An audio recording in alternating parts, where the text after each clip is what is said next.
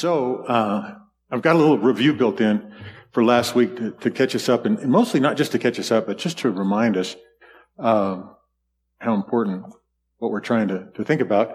And part of the reason I brought up the conference is this is going to be kind of a parting thought, and we're obviously going to participate in the conference next week and do that.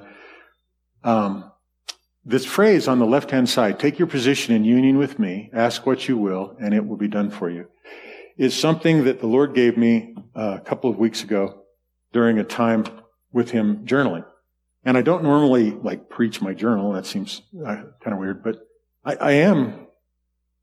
To tell you the honest truth, I made it a rule not to do that, and then the Lord kind of rebuked me on that, and He said, why do you think I give it to you? Just for you?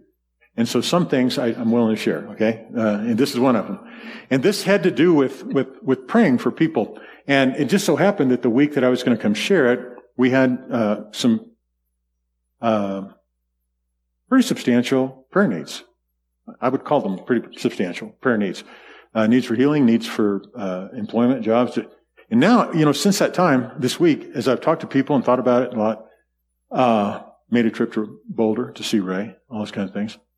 I know that every time we get together, every day, there are substantial prayer needs. Good to see you, Tommy. Every time we get together, there are substantial prayer needs because we're people who are to bring the kingdom of God to earth, as it is in heaven. And so that's a serious issue. And then you got political things and cultural things layered over that. You have personal issues. And then there's just the whole issue of personal growth and transformation. I'm not sure that the needs that we have or the challenges that we have are actually more important than just the raw need to know God more and to know who we are more. And probably if we did know Him better and more thoroughly, if we saw Him, one of my favorite verses is in 1 John 3, where it says, little children, it doesn't yet appear what we shall be, but when we see Him, or when He's revealed, when we see Him, we will be like Him. Because we will see Him as He is. So seeing God is a big deal in the development of who we are and the release of who we are. So anyhow, now I don't take it that it was just a message for, a particular need, although I'm happy to have had it for that. Take your position in union with me, ask what you will, and it will be done for you. So that was something from my journal, and I want to review why we're looking at union. This is the passage it came from. The top one is the Passion, the middle one is the New American Standard, the bottom one is David Bentley Hart's translation. If you live in life union with me, and my words live powerfully within you, that you can ask whatever you desire, and it will be done. And I made the point last week that if somebody like one of us tells somebody like a kid or a grandkid or an employee or something, whatever you want, that is built in with so many limits because of our finiteness that it's not that risky a statement, although most of us wouldn't make it. It's a promise that most of us wouldn't make with our kids or with our employees or with our friends even. Jason, whatever you want, you just ask. And you'll get it. I'll do it for you. Okay, but that's what Jesus said. And He said that with an unlimited set of resources and possibilities. So if anybody dared to take that seriously, it would only be Jesus and His Father and the Spirit that could answer it, that could fulfill it. So that's what we were looking at. So, but the first part, it sounds conditional. We'll talk about that. Larry LaRue and I are working on a study project a little bit about if as a condition. And I'll talk about that just for a brief second. But if you live in life union with me, then this is what happens. If you abide in me and my word abides in you, ask whatever. And so we walked through those three clauses that if you remain in me and my words remain in you, ask whatever, and it'll happen for you. And it was pretty cool. I really super enjoyed last week. And I've seen some good fruit of it. I've had some good conversation. Dave, you got some prayer, and you have touched on some things that have fired up your identity and your creativity and stuff. It's pretty sweet. And Tommy, the fact that you're here, and plus Tom shared a few positive details on Tuesday. And I've been able to spend some time with Kristen, and I'm hoping that there's others that also have some. We're working off good testimony about David's job as he started. Does he like it? Awesome. So not only is it a good thing, it's a good thing he likes. So, and just heard some great compliments last week from you. So this is what's at stake in our union is why I'm looking at union with a closer view. Because what's at stake at our union is whatever we ask. So that makes the union part a pretty big deal. All right, so you are in union. And I'm still reviewing, because this we looked at last week. I will ask the Father, and he will give you another helper that he may be with you forever. All right, again, that's a pretty much unqualified statement. That is the Spirit of truth, whom the world cannot receive because it does not see him or know him, but you know him because he abides with you and will be in you. So do you see how that speaks of union? Okay? That's an assertion, a promise that Jesus made. And then the next verse down there, a little bit down, is in that day you will know that I am in my Father, you in me, and I in you. So that is the mechanical sort of mechanical is a terrible word. That's the detailed relational version of what we're calling and expecting to know as union. That you're in me and I'm in you. And all that is in the Father. And then if you go and keep reading in John 14, 15, 16, 17, which we'll look at a couple verses before we get out of it tonight, as you get through that, you begin to realize that Jesus believed this. He prayed about oneness. He prayed about us being together. He prayed about, and he was the one that then later in 15, just about 6, 8 verses after this, he said, if you abide in me and my words abide in you, ask whatever you will, and it'll be done. It's all based on union. So here's another one that I mentioned last week but didn't brought up, so I thought I'd review it. This is Paul talking about in Romans chapter 6. Or do you not know that all of us who have been baptized into Christ Jesus? So how many of you would consider yourself baptized? You either had the historic experience of baptism or the Lord took you through the Red Sea in some fashion in your life that Peter talked about that. Okay. Most of us have been baptized, right? Have been baptized into Christ Jesus, have been baptized into his death. Therefore, we have been buried with him. How many of you feel and are conscious and I don't know how to ask the question. How many of you are comfortable and conscious that you have been buried with Jesus? I know, I'm kind of with Jen. I'm going, because this is the point that I'm trying to walk us into tonight, is that I know we believe it, but I don't know if we have explored the full benefit of what it means.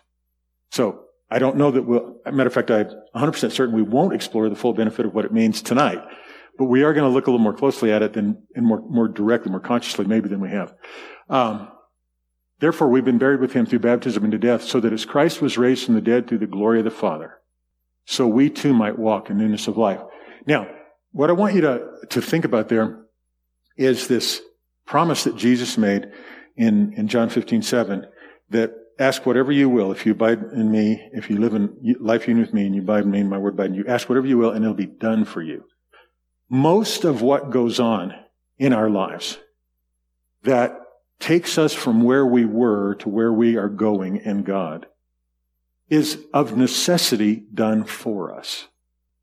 But we live most of the time as if we have to do it. And God died just to give us an opportunity or something. And that is a curse on our thinking and on our souls that we have to break out of. Now look at what this says. We have been buried with him through baptism into death, so that as Christ was raised from the dead through the glory of the Father. How was Christ raised from the dead? Did Christ raise himself from the dead? No. He was raised through the glory of the Father. Now, I don't know if that's a big deal. It feels like a big deal. It feels like the life of the kingdom of God is about the Father, Son, and Holy Spirit doing stuff with and for one another. And we're invited into that, and all of a sudden we're caught in the crossfire of this, Paul Young calls it other-giving love, self-giving love. I think actually George MacDonald is the one that first coined the phrase, and Paul picked it up, but I don't know. I like them both. But to get caught in that, that's the dynamic of our life. That is how our expectations need to be built not on what we can do for ourselves, no matter how righteously we want to try to do it. but on what can be done for us. Because that's what's happening here. Jesus surrendered himself to the Father to accomplish a redemptive purpose that could not have been accomplished had the Father not exercised his own glory to raise Jesus from the dead. Jesus was led by the Spirit of God into the wilderness to be tempted of a necessity, led by the Spirit. What's up with that? And then he came out in the power of the Spirit, not through his own personal resistance and victory, even though he did say, man shall not live by bread alone. But you see the interaction? I don't think we look at it enough. I don't think we understand how glory flows and power flows in the kingdom. But I think this is an example. So the glory of the Father, so he too? No. So we too might walk in newness of life. Wow. So you have this cascading set of dependencies, this cascading set of intimacies, all flowing from the infinite resources of the heart of the Father to transform us. First of all, to transform Jesus, the Lamb slain before the foundation of the world, I don't know how this works, into the Savior, into the resurrected one, into the King of Kings and Lord of Lords. And then he did that so that we, too, can walk in newness of life as a part of that whatever. For if we've become united with him in the likeness of his death, so now I can ask this question, and I'm more confident that we can give a hearty yes, even though a lot of you do say yes, and I don't doubt your first answer. Do you feel that do you understand, do you believe that you are united with Jesus in his death? Yes. Yes. Certainly. Huh? Certainly then. The consequence of that is that you can say, certainly, we shall also be in the likeness of his resurrection. Our salvation is not maybe. Our relationship is not built that way. It's built in Christ, on his faithfulness, on the Father's faithfulness, on the Spirit who, remember, is going to be in you and with you forever. He's teaching, he's bringing things to mind. Anyway, this speaks to the union that you and I have in Christ. And we'll get to the significance of that when we get to the other part. Here's another passage. Grace and peace be multiplied to you in the knowledge of God and of Jesus our Lord. How many of you know God? Good. Is there more to know? Of course there is. But we have a true knowledge of God, right? A true knowledge of God. If we didn't, we wouldn't be here. We wouldn't be worshiping. We wouldn't be praying. We wouldn't have tried to do that free worship bigger in the room thing. We wouldn't do anything. We wouldn't even care. We just plow through life. I mean, most of you probably, without very much provocation by me, could be stirred into a little tiny temptation to guilt over not doing something that you think you should do for the Lord. Now, I'm not going to do that. Probably already did just by mentioning it.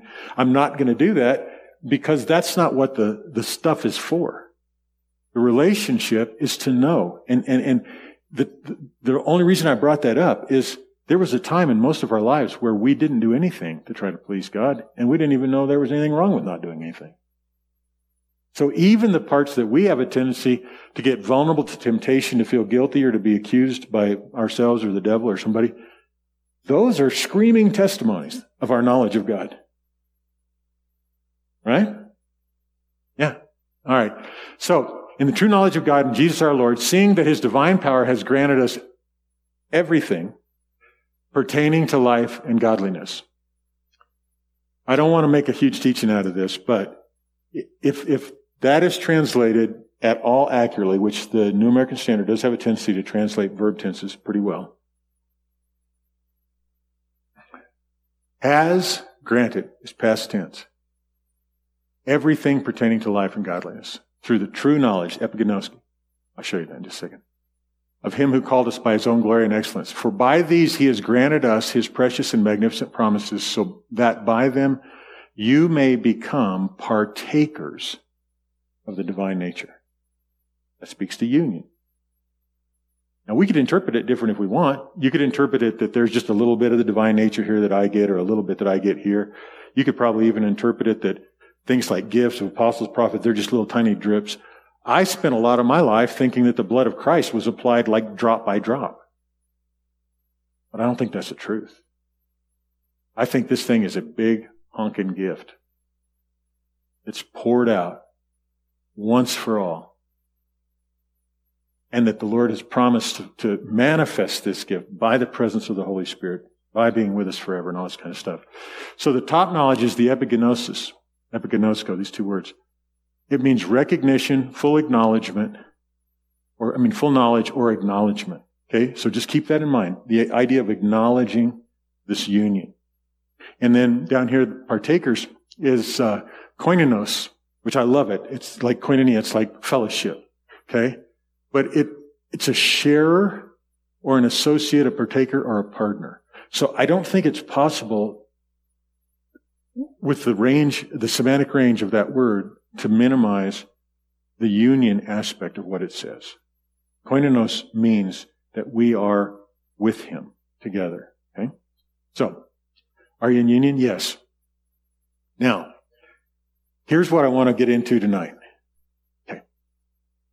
I want to give us permission to move beyond a union metaphor into a real relationship of union. And I'm not suggesting you don't have a relationship with union. I'm just suggesting that a lot of times you don't think like that. You don't treat it like it's that. You're vulnerable to questions about, am I in union or am I out of union? Do I need to step? Even the way I phrased the thing that I felt like the Lord shared with me in my journal, I wrestled with it a little bit. Take your position in union as if I'm not in it. There's more of a recognition, more of a relational thing. That's what we're going to talk about. And here's the three things that I felt like the Lord impressed on me for us to do. And they're going to lead to, hopefully, exercises of us trying to do it. One is to expect presence. The second is to trust the union that He promises us, that He says we have, to trust it. And the third is to experience growing oneness. Okay, so this is where the message really starts. Expect and acknowledge His presence. Trust, and I added receive and believe in your union with God, His union with you, and surrender to the experience of your growing oneness with Him. So, here's a couple verses, and I've just got a couple verses for each of these we'll go through, and then we'll give it a whirl. John 14, 18, and 19. I will not leave you as orphans. I will come to you. Now, if that was the only thing that Jesus ever said prior to His crucifixion about His presence with us, and if we didn't just isolate it to be in an eschatological event in the future, that would be somewhat of enough to go, wow, I should expect your presence. And so what does it mean to expect His presence? Let me keep reading and then we'll talk about that. I will not leave you as orphans. I will come to you. After a little while, the world will no longer see me, but you will see me because I live. You will also live, or you will live also. So I think the time frame there is compressed down into a fairly tight little deal. And we know from the privileged viewpoint that we have that as we read the gospel narratives, it's not too long after this that Jesus does in fact go get arrested, die, go into the grave, rise, and then reappear to the disciples. The second one, of course, is in Matthew chapter 28. It's so funny to me, and I would venture to say that I bet you 7 times out of 10, if I was in a crowd that I have never done this before, and I asked somebody to quote to me the Great Commission, they would quote all the thing about going to all the world, make disciples, and cast out demons, and do this kind of stuff, but nobody ever quotes, and lo, I'll be with you always to the end of the earth. And from my perspective now, I think the last part is probably the reason the other parts are worth quoting. He's going to be with us. And lo, I am with you always. Again, I am with you always. Well, is tonight a part of always? I think so. And that means He am with us in the present tense. Right? Okay. That's enough. So now we'll look at the idea of trusting and receiving and believing. 2 Corinthians 5:17. Therefore, if anyone is in Christ, he is a new creature. The old things passed away, behold, new things have come. Are you in Christ? Yeah. Yeah. And we could make a case that there's a lot of people in Christ. People that may not even know that they're in Christ. But I'm not worried about making that case tonight. I just think that we ought to know that we're in Christ. And since we're in Christ, we are a new creature. Old things pass away, behold, all things are new. And the verse after that says, and all these things are from God. Jesus made this promise. He who eats my flesh and drinks my blood abides in me, and I in him. Now, think back to John 15:7, where that if seemed like a conditional statement. If you abide in me, and if my words abide in you, and then that tempts us immediately to disqualify ourselves because, well, I don't know if I'm abiding, or I don't know if his word's abiding in me. But how many of you have partaken of communion? Yeah. Would you do it again? I probably should have had communion elements ready in case anybody didn't raise their hand. Then I could have eliminated that as an excuse. What Jesus said here is if you do this. Now, this particular verse brings up a point I want to make that I want you to think about. And if you are guilty of it, I want you to repent of it and renounce it. And that is to make everything a spiritual metaphor instead of a reality or a spiritual reality. And just because something is spiritual in nature doesn't make it not a reality. But we have a tendency to think that there are concrete realities, social realities, cultural realities, but then there are spiritual metaphors. And I don't want any of us to think that eating my flesh and drinking my blood is a spiritual metaphor. The people that heard it didn't think it was because they were confused by it, and they bugged out. Jesus said, this is my body. And this is my blood. And he built a whole new covenant on it, which is the government resting upon his shoulders. And so it's not a spiritual metaphor. It is more concrete. The things which are seen are temporary. The things which are unseen are eternal. Okay? So, just let that verse, let that saying, ask the question, am I taking my union with Jesus literally? Or am I thinking of it as a spiritual metaphor? And then, one we all love, in that day you will know that I am in my Father, and you in me, and I in you. And lest we are tempted to push that day way off into an eschatological future, Jesus said that when the Spirit comes, he's going to remind you of all this. And this was all in the context of saying the thing we looked at earlier, that the Father's going to give you another helper. And I'm not going to leave you as an orphan. I'm coming to you. The world won't see it, but you will. And they did, and so did we. So did we. You will know that I am in my Father. And the reason I like this verse so much is most of us can't be persuaded that Jesus is not in his Father. No matter what kind of accusation comes against us and what case is made spiritually, or by the devil, or by ourselves, or whatever. But just say it out loud, and realize how closely connected I am in my Father is with you in me and I in you. It's like, and I am in my Father. It doesn't even take a full breath. I am in my Father, and you in me, and I in you. That's one thought. That's one expression of truth. That's one reality. That's one reality. In that day you will know that I am in my Father, and you in me, and I in you. Here's this is the only one I had, that extra one. I brought that Romans passage back. If we have become united with him in the likeness of his death, certainly we shall also be in the likeness of his resurrection. Okay? Now, the third point is if we begin to recognize these things, if we begin to believe these things, if we have an expectation of his presence, his face to be revealed to us and shine on us, then we also have to surrender to the experience, the growing experience. He's totally fine. You don't have to go anywhere. I have a mic, and so it's okay. We can work it out. No, it's good to hear him in here, actually. Then we can surrender. We have to the oneness, the sense of oneness. And I again would ask the question, but I'm not going to ask it because we'll just keep going. I would ask the question, how many believe that we're one with God? But how many of you can describe to me an effect of that oneness? And I'm not sure that comes as quickly to mind as does the belief. So we're carrying some doctrines about this stuff that don't work their way out into our life. And that's why the thought of that three-part deal, that if we'll take our place in union, establish ourselves in union, abide in Him, let His Word abide in us, there needs to be something concrete about that. There needs to be something we can wrap our heart and our mind around. And that's what I'm trying to look at tonight. So, here it is.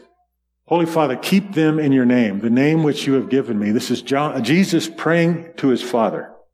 All right, so the chance of him lying or exaggerating or just saying things for effect is zero. Because he's going to die and he's just praying to his dad. So this is truth. Holy Father, keep them in your name, the name which you have given me, that they may be one, even as we are. So that sets the scope and the nature of oneness. However, we don't need to provide that. It's like the whatever. Our oneness is of the nature and the character of the oneness of the Son and the Father. Okay?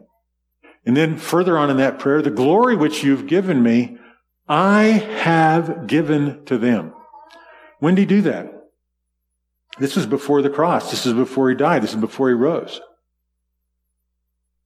Maybe he gave it to him as the lamb slain before the foundation of the world. Maybe he gave it to him when he breathed on him and said, receive the Holy Spirit. Maybe he gave to him when he said, the words I have spoken to you, they're already clean. The point is, this is a past event for you and I. This is a past event, utterly and totally and completely fulfilled by the work of Jesus on the cross, by the glory of the Father raising him from the dead, by the exaltation that put him in the throne next to God, by the work of the Holy Spirit, according to Ephesians 3, in your heart and my heart, making room for the Spirit and for Jesus to live by faith. This is a part of our lives. This is a part of us, that they may be one, just as we are one. He says it again. I and them, you and me, that they may be perfected in unity. Now that could mean, the intention of that could have been that we are perfected in unity. But that's okay too. That's a part of our oneness. If you're one with Jesus, and you're one with Jesus, and I'm one with Jesus, that makes us pretty close, no matter what. You know what I'm saying? Pretty close.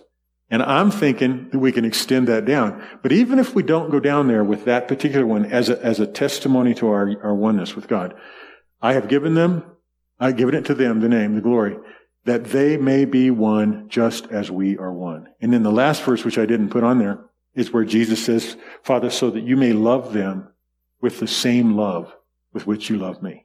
The same love. That used to confuse me, and then I realized, well, there isn't any other kind of love. No, it is love. Okay? So here we go.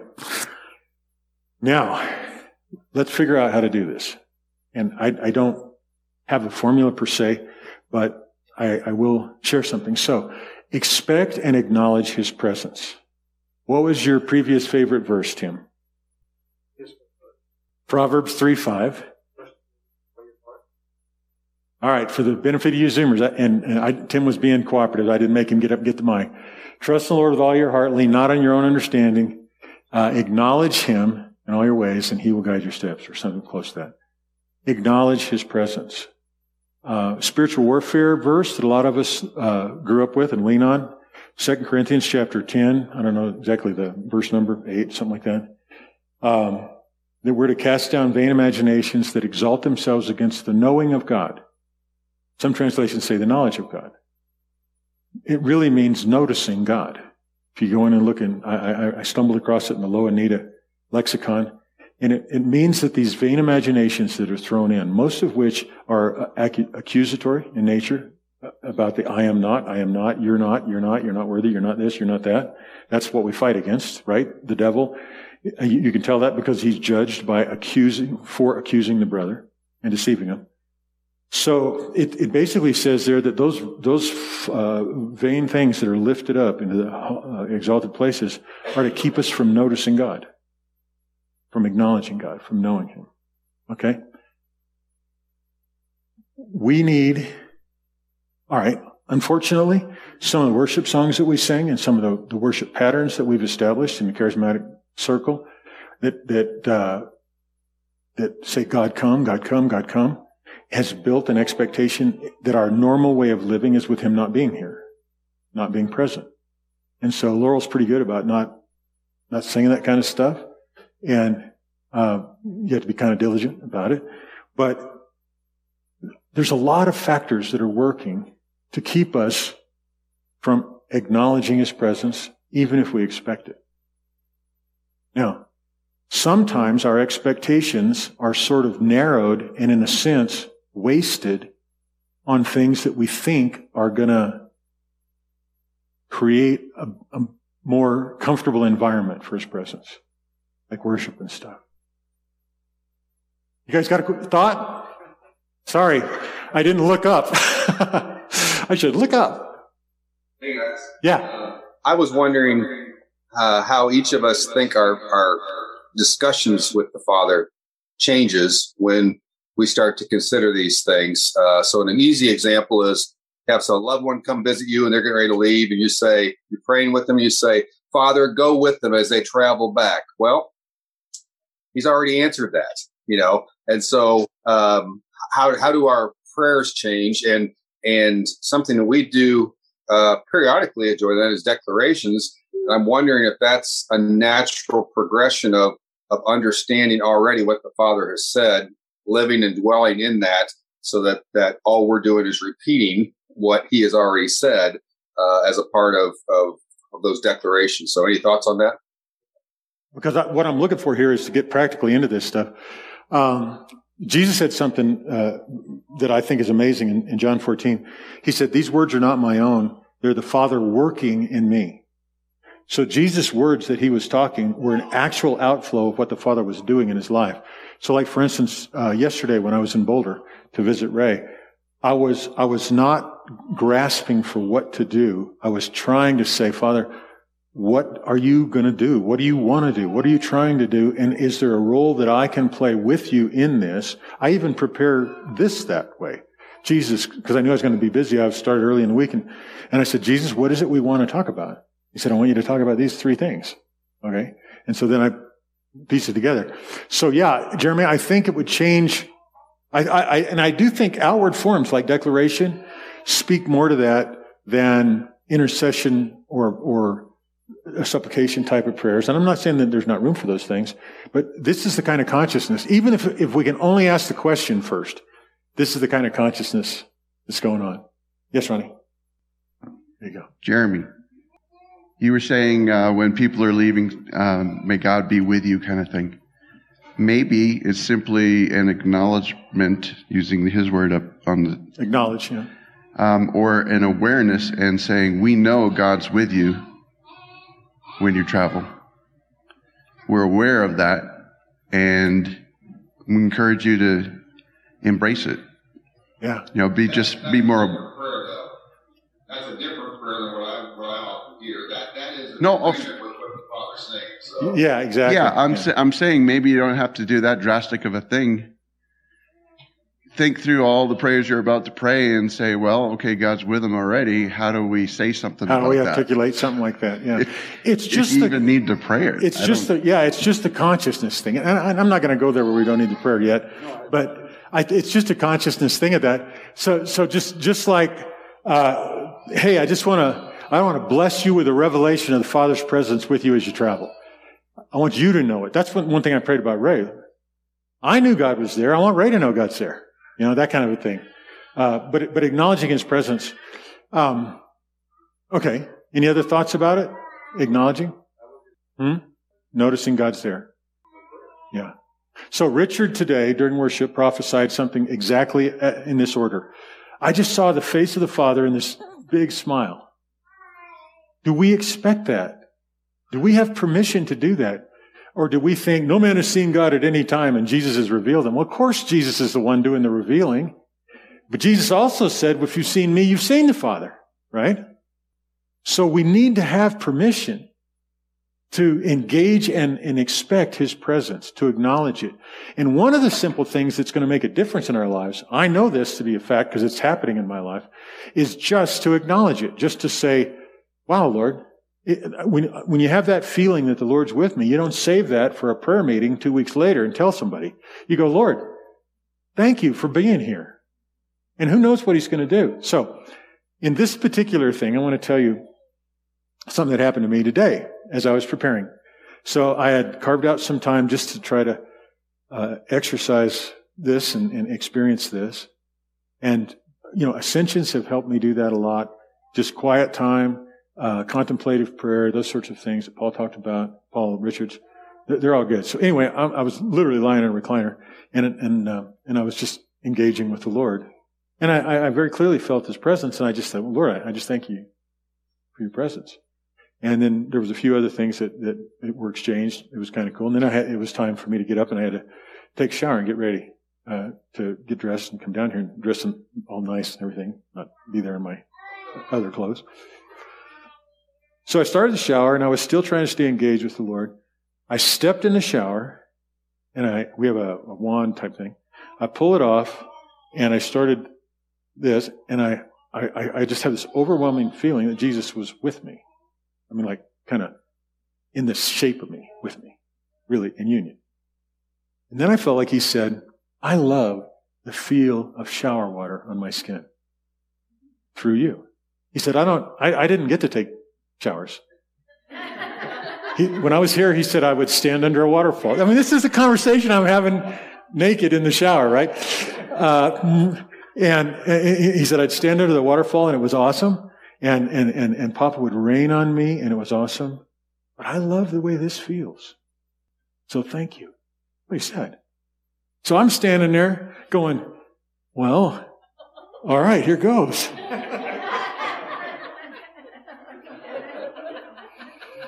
It was incredible. I don't know how to explain it. It was incredible. Just thinking about it. Now, if there's a place where angels write things down and they go, this was 80% Larry and 20% the Holy Spirit, or this was 100% Jesus, I don't know what percentage that was, revelation-wise. But it was this. It was an expectation and an acknowledgement of His presence. And if you knew how I felt, you'd be jealous. It was a great shower, didn't they? Yeah. All right. So that's just an example. And we're going to hopefully experience that as we worship and stuff. How many of you just would acknowledge that if you were to set your mind on it, and if Jesus was to respond, you could be more conscious of His presence throughout your day than you are as a habit right now? Yeah. And especially when you think that the union part now puts Him literally in relationship to us physically and spiritually. And so He's encountering some of the things in the world through us in ways that maybe He enjoys. I don't know. Okay, good. Trust, receive, and believe in your union. We covered this some last week, and then I think we hit it hard enough tonight that I can just make my point. And my point is this. Is there enough evidence in the declarations of Jesus when He was praying with His Father and all this kind of stuff? Is there enough to believe that our union with Him is real? It's not conditional.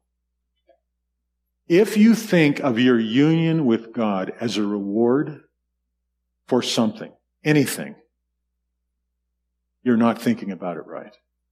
You have reduced it from the gift that it is to some sort of work or condition or reward. And one of the reasons that it was challenging last week when we were thinking about praying for whatever is because it brought up any thought that any of us had about, well, maybe I'm not ready to ask for whatever. Because our union is a reward of behavior instead of a gift that the Father gave the Son in the sending of Him, and that the Son gave the Father in union with us. So the way to change that is ask the Holy Spirit to become any kind of a reward detector about your union, and then just intentionally go, how do you acknowledge anything? You receive it, right? You believe it, you confess it, you say, Lord, I'm in union with you. Right? Yeah, Ronnie. I was going to even go a little further and say, when we talk about gifts, sometimes in the past, I've been saying there's a gift, you just need to receive it. I'm going to take that part out. Okay. We don't even need to receive it. We do to experience it. Okay. I think. But there's a point to be made, at least it seemed like there was a point to be made, the idea that Did you hear what he said? Don't let's not take time. He said, hurry up.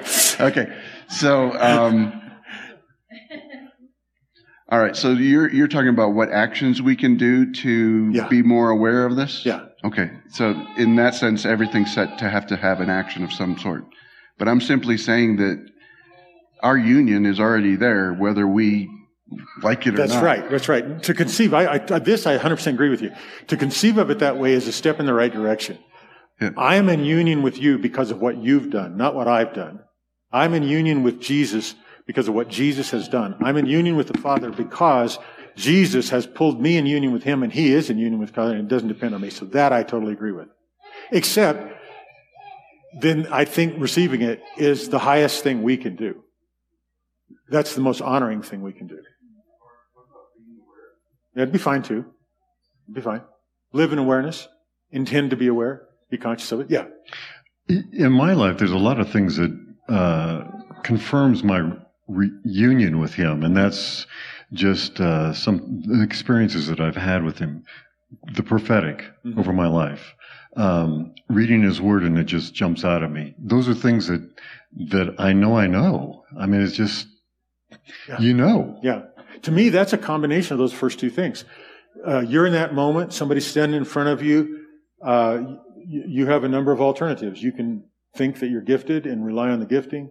You can try to make up something that sounds spiritual, or you can come to believe that the Lord is present, and then that he gives, and that is a reflection of that union. And then you see, like, even sometimes when it's not just the words, but when there's a physical act, like touching somebody or giving them a hug or something, that's a presence union related thing. And I think that's exactly, and we need to give those weight. We need to give those more weight than the time we have doubt, more weight than the time we have skepticism. Okay? But I do think, and I don't have time to teach it tonight, something that I'm putting together as some material out of the Tuesday night group. Because we're finite and we have nothing that isn't given to us, receiving is the highest thing we can do. And so, in spite of the fact that it's the highest thing we can do, it never competes with God giving something as a source, because only he does that. But our receiving is so glorious. So I don't mean to in any way overdo it or dismiss it. It's just what we as finite children and receivers of all good gifts do. We receive them. And it's the completion of the reality, the circuit for our lives. So, but the union, the main thing I want to get to us tonight is ask the Holy Spirit to help you be aware of any time you are tainting the union that God has made for you and that you have with him as if it were a reward for behavior. Because it's just not. It's not one of the carrots he dangles. Just ask the Holy Spirit to reveal to you any time you are taking from the gift that union is, that was accomplished and finished by the work of Christ, the sending of the Father, the dispatching of the Holy Spirit, the imparting of all that. Any time that we reduce it to a reward. Because then what that does is it pulls it back into our arena of performance. It pulls it back into and it creates a vulnerability that causes us not to notice God. Yeah. Well, let me do the last point and then we'll do that, because that's what I want to do. So that's a good point, though. Dave asked if we could pray it right now. And I said no, effectively. No, I'm on a roll. I want to get to this last point. This is the last point. All right. So this last point now is what role do we have in our oneness? And I do think that there's a progressiveness to our oneness. We're growing in oneness in our awareness of it. So what I'm suggesting is that we consciously surrender to that. We surrender. Now, if you don't think surrender is a good word, I would say the reason I chose it is because we surrender to a sense of alienation very easily and far too frequently. If things aren't going the way we want, if it seems a little dark, if we're there, we surrender to that sense of being alone and isolated. But the truth is, we are never that way. We are one with Him. And it's based upon the success of the work of Jesus. The prayer He prayed, Father, I have given them your name. There's no question about that. You have been given His name. That He may be one, that He may be one, that she may be one, that we are one. So in the same way that we need to believe and take for granted our union, we need to believe and, in a sense, take for granted our oneness, except that oneness is an experience. And that was part of the shower experience that I had, was a sense of oneness upon which nothing religious depended.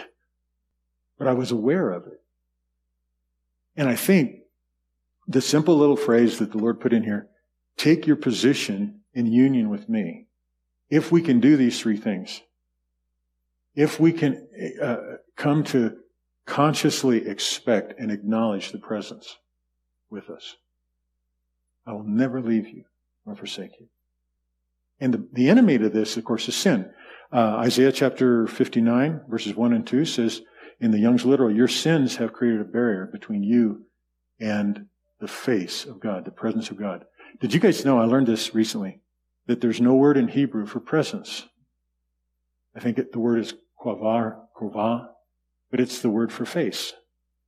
So what that means, and I'll ask Yana to forgive me for my butchering of the Hebrew. Kovah, okay. But here's what that adds to this idea of acknowledging His presence. The presence of God is filled with the face. The face is where you see someone. It's not the presence of God like me standing this way to Jen. How comforting would that be if that was the way we thought about it all the time? But you see what I'm saying? But we think that a lot of times, like, oh, I feel the Lord's near, or whatever. But it's the face. He's thinking about us. When we consider His presence, we're on His mind. We're in His eyes. He can smell us. He can hear our cries. And sin tries to say, nah. Or vain imaginations that exalt themselves against noticing God. It's noticing that He's looking at you and He's loving you and He's for you and He's ready to discipline the junk out of us. That's presence. Then union is an established fact that we think comes on the days following good behavior. But no, union is the opposite. Union is why there's such a thing as good behavior. Otherwise, it wouldn't matter. It wouldn't come from anywhere. And then finally, oneness. Jesus, even if we just start by going, Jesus, if there's anybody I can trust that prays, it's you. And so if you said that you have given me everything necessary for life and godliness, if the Father name is enough for me to be one with you, it's one. So, hopefully that's enough to work with. And so let's take Dave's advice and let's pray for this stuff. All right, let's pray for it, and then we'll get the worship team out here. And this can carry seamlessly over to worship. If anybody needs prayer, and there are some things I know in the room that we should pray for, we'll make room for that either during worship, and I know it's a little bit difficult, but you can always go back in the room back there and mute the sound, or just be a little out of the sound, or even go in the foyer if you need to get prayer. But I don't want to, last week we pushed worship out, and I've already gone too long on this, but. So Father, go ahead and stand up, and we'll just, I don't know. Who would like to lead in some of this? Okay, go ahead. God is doing something. Okay. Anyway, Dan Muller is going to be with us in about a month. Yeah. How many will stand with me, like what we've been learning, ask and you shall receive? We can put 300 people in this place. Would you stand with me during this next month? Be trusting, believing, praying Father, I want to see this place filled. Why? Because we know that Dan Moeller can bring blessing to these people that come. Amen. Hallelujah. Amen. Amen. Thank you. Yeah. Okay. So that's how many? Would you raise your hand if you'll do that with me? Absolutely. Okay. So for the whole this month, we're believing this place is going to be filled. Hallelujah. Amen. Praise God. Amen. Let me back up to these three things. All right. Could somebody lead us in this prayer for expecting His presence? If that point resonated with you, would you come just step to the mic and do that? Okay, Ronnie. These are not complicated topics. You guys can walk away with them in your heart, right? I mean, I'm not feeling like we're hurting anything. All right, go, buddy. Father, I thank you that you are with us. You are in us. And everything we have thought in the past doesn't really matter when we acknowledge and understand your presence in us. And I thank you, Lord, that you help us. And I ask you to help us even more to be more aware of your presence in us. Amen. Amen. Amen. Build that expectation up in us, Lord. How about this idea of just flat out believing in our union? Somebody want to lead that in prayer? Okay, Dave's going to do it. Good. And buddy, the part that caused you to jump up was don't let anything or anyone trick us into thinking that union is a reward for good behavior. Okay. Yeah. So, Daddy, I didn't have to do anything. You did it all. Even when I was struggling with myself and I thought of you, I remembered how much you loved me. I didn't even have to do that. You're right there. You're right there with us all the time. You don't kick us to the curb. You don't forget us. You don't take your eyes off of us. You're right there all the time. And thank you. Thank you. Amen. Amen. Lord, we renounce the idea of turning our union with you into another religious reward. We renounce it completely. And we just honor your declaration that you are in your Father, we're in you, and you're in us.